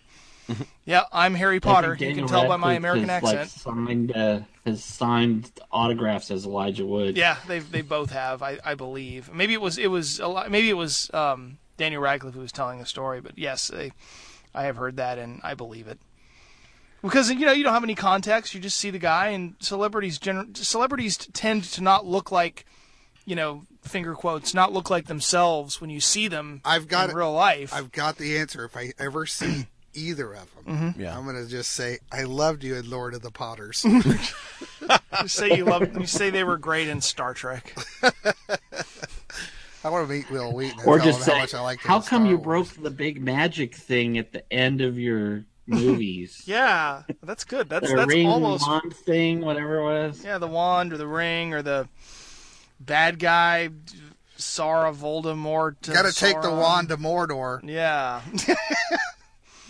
Why didn't you just use the Eagles to get there? All right. Well, we're digressing. Let's do another segment since we're going to talk about vintage TV shows and movies. And we'll burn the last 20 minutes talking about dumb stuff. We will. 713-526-5738 if you want to be on the air with us. We had a couple of good calls early on, but we'd love to hear from you if you want to be a part of the show. But next we have, my calculations are correct. When this baby hits 88 miles per hour, you're going to see some serious science. Okay, well, this is going to have to do because it's the last content I have. This is the last line of defense against us having to ramble freely. Yeah. We believe you. Couple interesting stories on that, or I can dig back into the stuff of the past couple weeks, the things that we didn't get to during Pledge Drive. Japan. There's all that junk in space flying around in orbit, millions of pieces of random garbage, since we apparently as humans can't go anywhere without leaving a bunch of garbage around. Japan decided to do something about it and built a high-tech junk-grabbing tether into the cargo ship that it launched last month. Unfortunately, the Japanese Aerospace Exploration Agency, JAXA, believes something went wrong and the tether might never get the chance to perform its important duty. So it's at least on the plus side, at least they're not going to just eject it out into space so that it's even more junk floating around out there. Initially, the plan was for the tether to deploy from the cargo ship, which delivered supplies to astronauts aboard the International Space Station. On its return trip to Earth, the tether was supposed to pop out and grab some bits of man-made space debris and haul them into Earth's atmosphere where they would be incinerated. Unfortunately, JAXA now believes that the tether might not have deployed at all, bringing the experimental trash cleanup to an abrupt halt. So at least it's just still connected and inside the cargo thing, they think. The tether, it's kind of cool, measures a whopping 2,300 feet. Was built of stainless steel and aluminum wire. It was designed with the help of a company that manufactures fishing nets. JAXA says it could still function in some manner if they manage to get it working before the cargo ship's scheduled re-entry this coming Saturday, but nothing is guaranteed. This gets into the tough part, because if you're winging it with this 2,300-foot-long stainless steel and aluminum net thing, I just get a picture of the thing is tumbling around and they eject it and it hits the space station or takes out some other satellite that you don't expect. JAXA has not been doing well in the past year. Early last year, the agency lost contact with a $270 million satellite it had launched just months earlier. And just last week, a JAXA satellite ended up in the ocean after the rocket carrying it failed to reach orbit. So they're not having a good day. You would kind of hope that at least they could get the space junk cleanup arm thing would work for them, but we'll keep our fingers crossed. And then finally, this one's from Wired. They call it the Mighty Mug, and the idea is that it isn't easily knocked over. Of course, you can tip just about anything over if you try hard enough, but how does a spill-proof cup work? This Wired article, they haven't actually, the person hasn't actually played with the Mighty Mug, but from looking at the video, he speculates on it. It seems the key component of the mug is some type of suction cup on the bottom. When you put the cup down, a rubber seal forms with a smooth table surface. If someone knocks the cup and the rubber bottom moves up a tiny bit, the interior air pressure will slightly decrease to a value smaller than the atmospheric pressure. This atmospheric pressure on the top results in a force that can keep the cup upright, basically down on the table. How do you pick it up then? Honestly, the author of the article is not quite sure. If you had to guess, there must be some type of valve that lets air get back under the rubber seal when you lift it. And so they get into a review of how suction cups suck. They don't actually suck at all. The force from a suction cup comes from the atmosphere. If you imagine the atmosphere is a bunch of tiny balls bouncing around, they're moving around, and as they travel, some of them collide with a surface. Since the tiny ball changes momentum when it collides, it exerts a small force on the area. The bigger the area, the more collisions and the greater the force. If you also have air below the surface, there will be two forces. One is pushing down from above and a force pushing up from the collisions below. With equal pressures, these two forces would be equal, giving a net force of 0. So in real life, it's not exactly the same, they say, but, they're close enough. Getting back to the suction cup, there's a net downward force on the suction cup because there's less air underneath the cup. That's why when you push down on the suction cup, if you have those darts, the dart gun with the rubber darts, it doesn't stick unless it pushes enough to get rid of the air underneath it. And the thing that's interesting is that one wouldn't realize is suction cups don't work if there's no air. So there's that. And so now you've learned about spill-proof cups. The headline, I like the headline on this. Spill-proof cups aren't magic, they're physics, with an exclamation point. And you get a free side order of how does suction work. Science! Thank you for sciencing us today, Pete. So now we just have to fill out the rest of the show. I guess this is sort of science-y, and I didn't have it on the list, but we can talk about it. I don't know if you heard about they revealed finally who made this. There was an artificial intelligence computer system that played Texas Hold'em, No Limit Texas Hold'em, and won and beat some of the best players in the world. Let's see. They played against Dong Kim, who is not just any poker player. He's among the best players in the world. He said about halfway through the competition, which ended this week, the computer's called Libratus, I guess, Libratus. About halfway through the competition, Kim started to feel like Libratus could see his cards. He says, "I'm not accusing it of cheating," he said. "It was just that good. So good, in fact, that it beat Kim and 3 more of the world's top human players, which is a first for artificial intelligence." During the competition, the creators were coy about how the system worked, how it managed to be successful, how it mimicked human intuition in a way no other machine ever had. But as it turns out, this AI reached such heights because it isn't just one AI. It had 3 different systems that worked together. So, let's see. So it didn't use neural networks. Mainly it relied on a form of AI known as reinforcement learning, a method of extreme trial and error.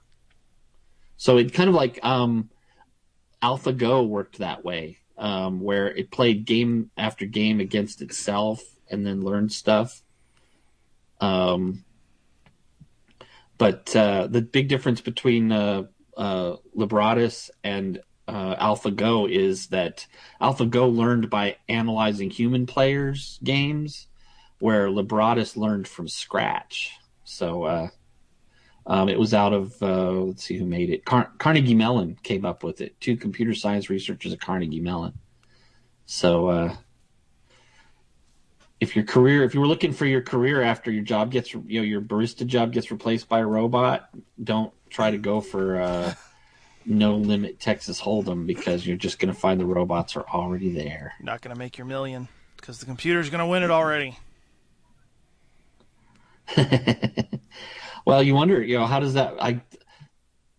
I get you get into this problem of, because it can win, and if it's that good that it can beat the best, then you plug that puppy in on the other side of an online poker system, and nobody can really beat it. Sounds like a racket. Or what happens when they're playing against each other? When basically the cheaters on each side are playing against each other, so it's artificial intelligence against itself. Never do that. When you plug the computer in to play against itself, it becomes instantly infinitely intelligent, and then we all lose. But it becomes so smart it doesn't need money, and then it becomes a philanthropist. Oh, well, that's all right. Let's do that then. I have no need for this money. You may have it. Take this money, meat bag. All right. Well, we have about 12 minutes left in the show. And we're winding down. It's been a good episode of Technology Bites. A little light on the phone calls. We are hoping to encourage our listeners to call in. We're not asking you necessarily to pledge money, though you can go to kpft.org and make a donation, because KPFT can always use the financial assistance to stay on the air. But if you wanted to participate in tonight's show, the phone number is 713-526-5738. We've rambled around a few different topics here. You don't necessarily have to talk about the things that we've talked about here, but we would ask that you keep it on the technology track. I see. Did you get your Comcast back yet, Lee? Yes, I did. I was. How do you know? Because all your stuff came back online. I texted Laura and I said, "Are you online at the house?" And she said, "Yes." She said, I mean, yes, I could have done something fancy like I attempted to SSH into my server and I got a response indicating what I would that have expected. No, I just did it the old-fashioned way. Even just a ping. I mean, no, I don't know if I'm responding to ICMP. I don't think I can ping myself. ICMP. I bet you do. Let me see. All right, there's a phone ringing. Groove House will take that call. Let me see if I can ping. Oh yeah, I do respond to ICMP at home. So yes, I can ping myself. Vulnerability pin testing. I'm pinging myself at this exact moment. Look at that. What's the response time? From here, 34, 33, 41, 39, about 40 milliseconds, it looks like. All right. I wonder what the trace is between here and here. Trace route to myself. It jumps from Time Warner here over to FBI mystery van. What's FBI surveillance van? What is this? FBI mobile Stingray. 7. Oh wow, we have two calls coming in. This is crazy. Oh, you guys responded to our call to action beautifully. Where were you last week? We'll see what happens. Hey, Groove House. Hey, Jay. Hey. Hey. What do we have? Or who do we have? Phone call. Phone call? Yeah. Who is it? It's Nora. Hi, Nora. Hey, how's it going, guys? Good. What's going on? So, I'm just going to say, just up front, I tuned in kind of the latter part of the show, so I'm not sure if y'all talked about this, but I was wondering what your thoughts were about, this is kind of Black Mirror-ish if you're familiar with the Netflix show. Yes. About uploading, creating personalities, these algorithms that essentially, scan your social media and then create your, personality, and how that's actually a real thing. Have y'all heard about that? I'm familiar with the Black Mirror episode. It's actually where I stalled out in watching the series. I wasn't sure if I wanted to watch the whole thing or skip to the next episode. Recently, I recently on the news, just kind of like one of those headline kind of things, heard about them actually creating some sort of personality creator and how they could essentially upload your personality. And I thought that was crazy, and I just kind of wanted to put that out there, see if y'all have heard anything about that, and I guess I'll just take it off the air. All right, thanks for the call, and we'll see what we can come up with on that. Alrighty. There was a thing about, this is kind of like transhumanism, and there was I'm blanking on the name of the group, but there was cult's probably not quite the right word, but there is a movement of transhumanists that I did a big thing about a couple of years ago. I wrote them up. But yeah, it's the idea of being able to construct a personality analog just from someone's online presence is problematic.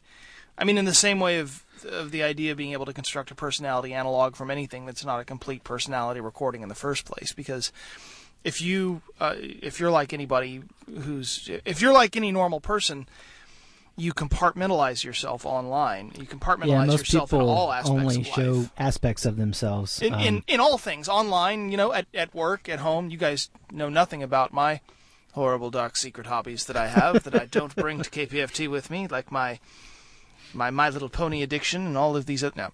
But yeah, it's an interesting premise, but it's not a premise, I think, that can exist in real life outside of science fiction books. Isn't it possible maybe to discern a personality by what's absent from their social media, the way that we detect, planets by absence of gravitational or something?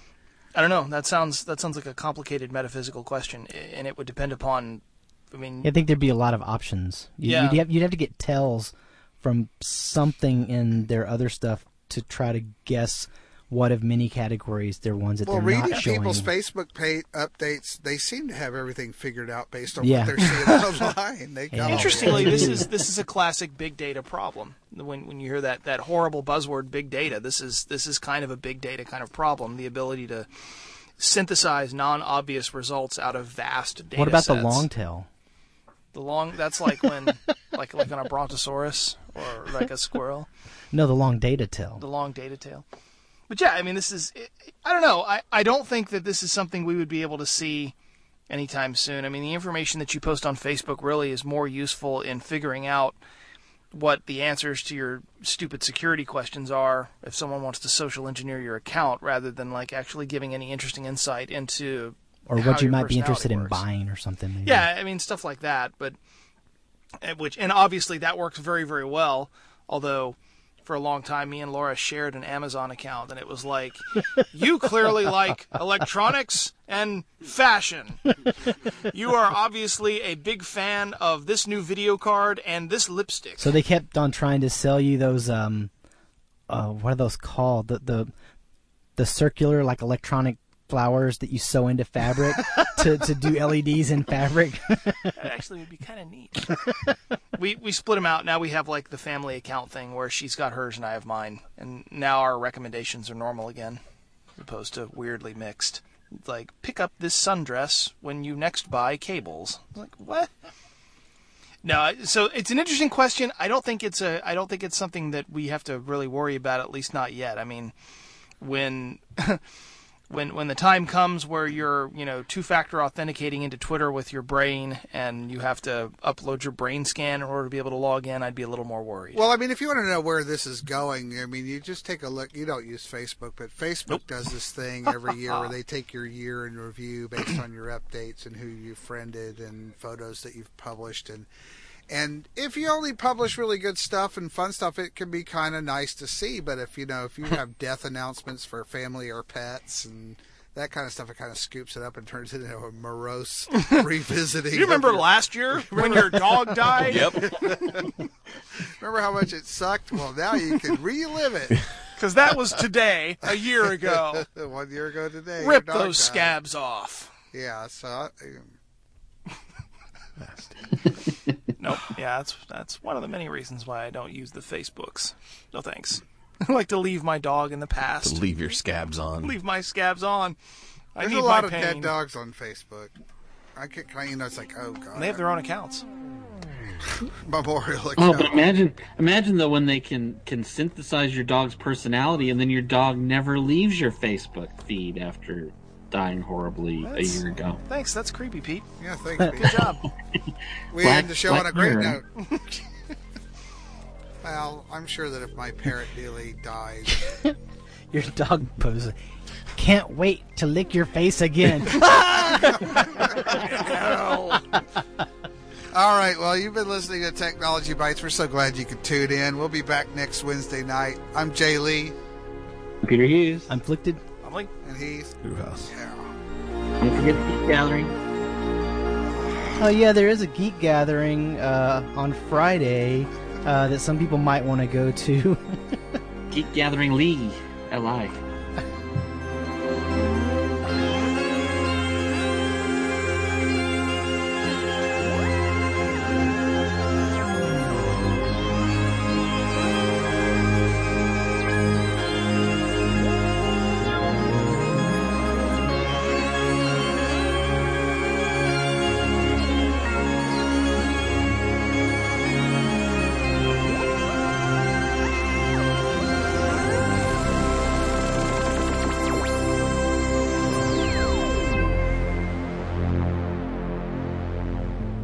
Midtown Houston presents the Super Weekend Block Party, a 3-day concert series from February 2nd to February 4th benefiting the Midtown Parks Conservancy. These free concerts will be held from 4 p.m. to 8 p.m. each day at Bagby Park, 415 Gray Street. Country and rock bands, the Mighty Orc, the Mike Stinson Band, and the Electric Cowboys kick off the Super Weekend on Thursday, February 2nd. Friday's stellar lineup of DJ Ilset, Los En Vivo Kings, and Grupo Cache will get you dancing to the hottest Latin beats. Musical entertainment from Tamar Davis and the Kyland Band cap off this 3-day event.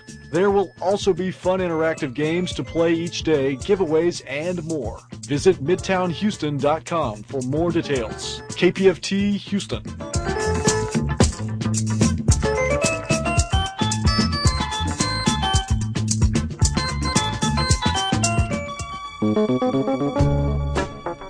Your tax-deductible car donation helps make great radio.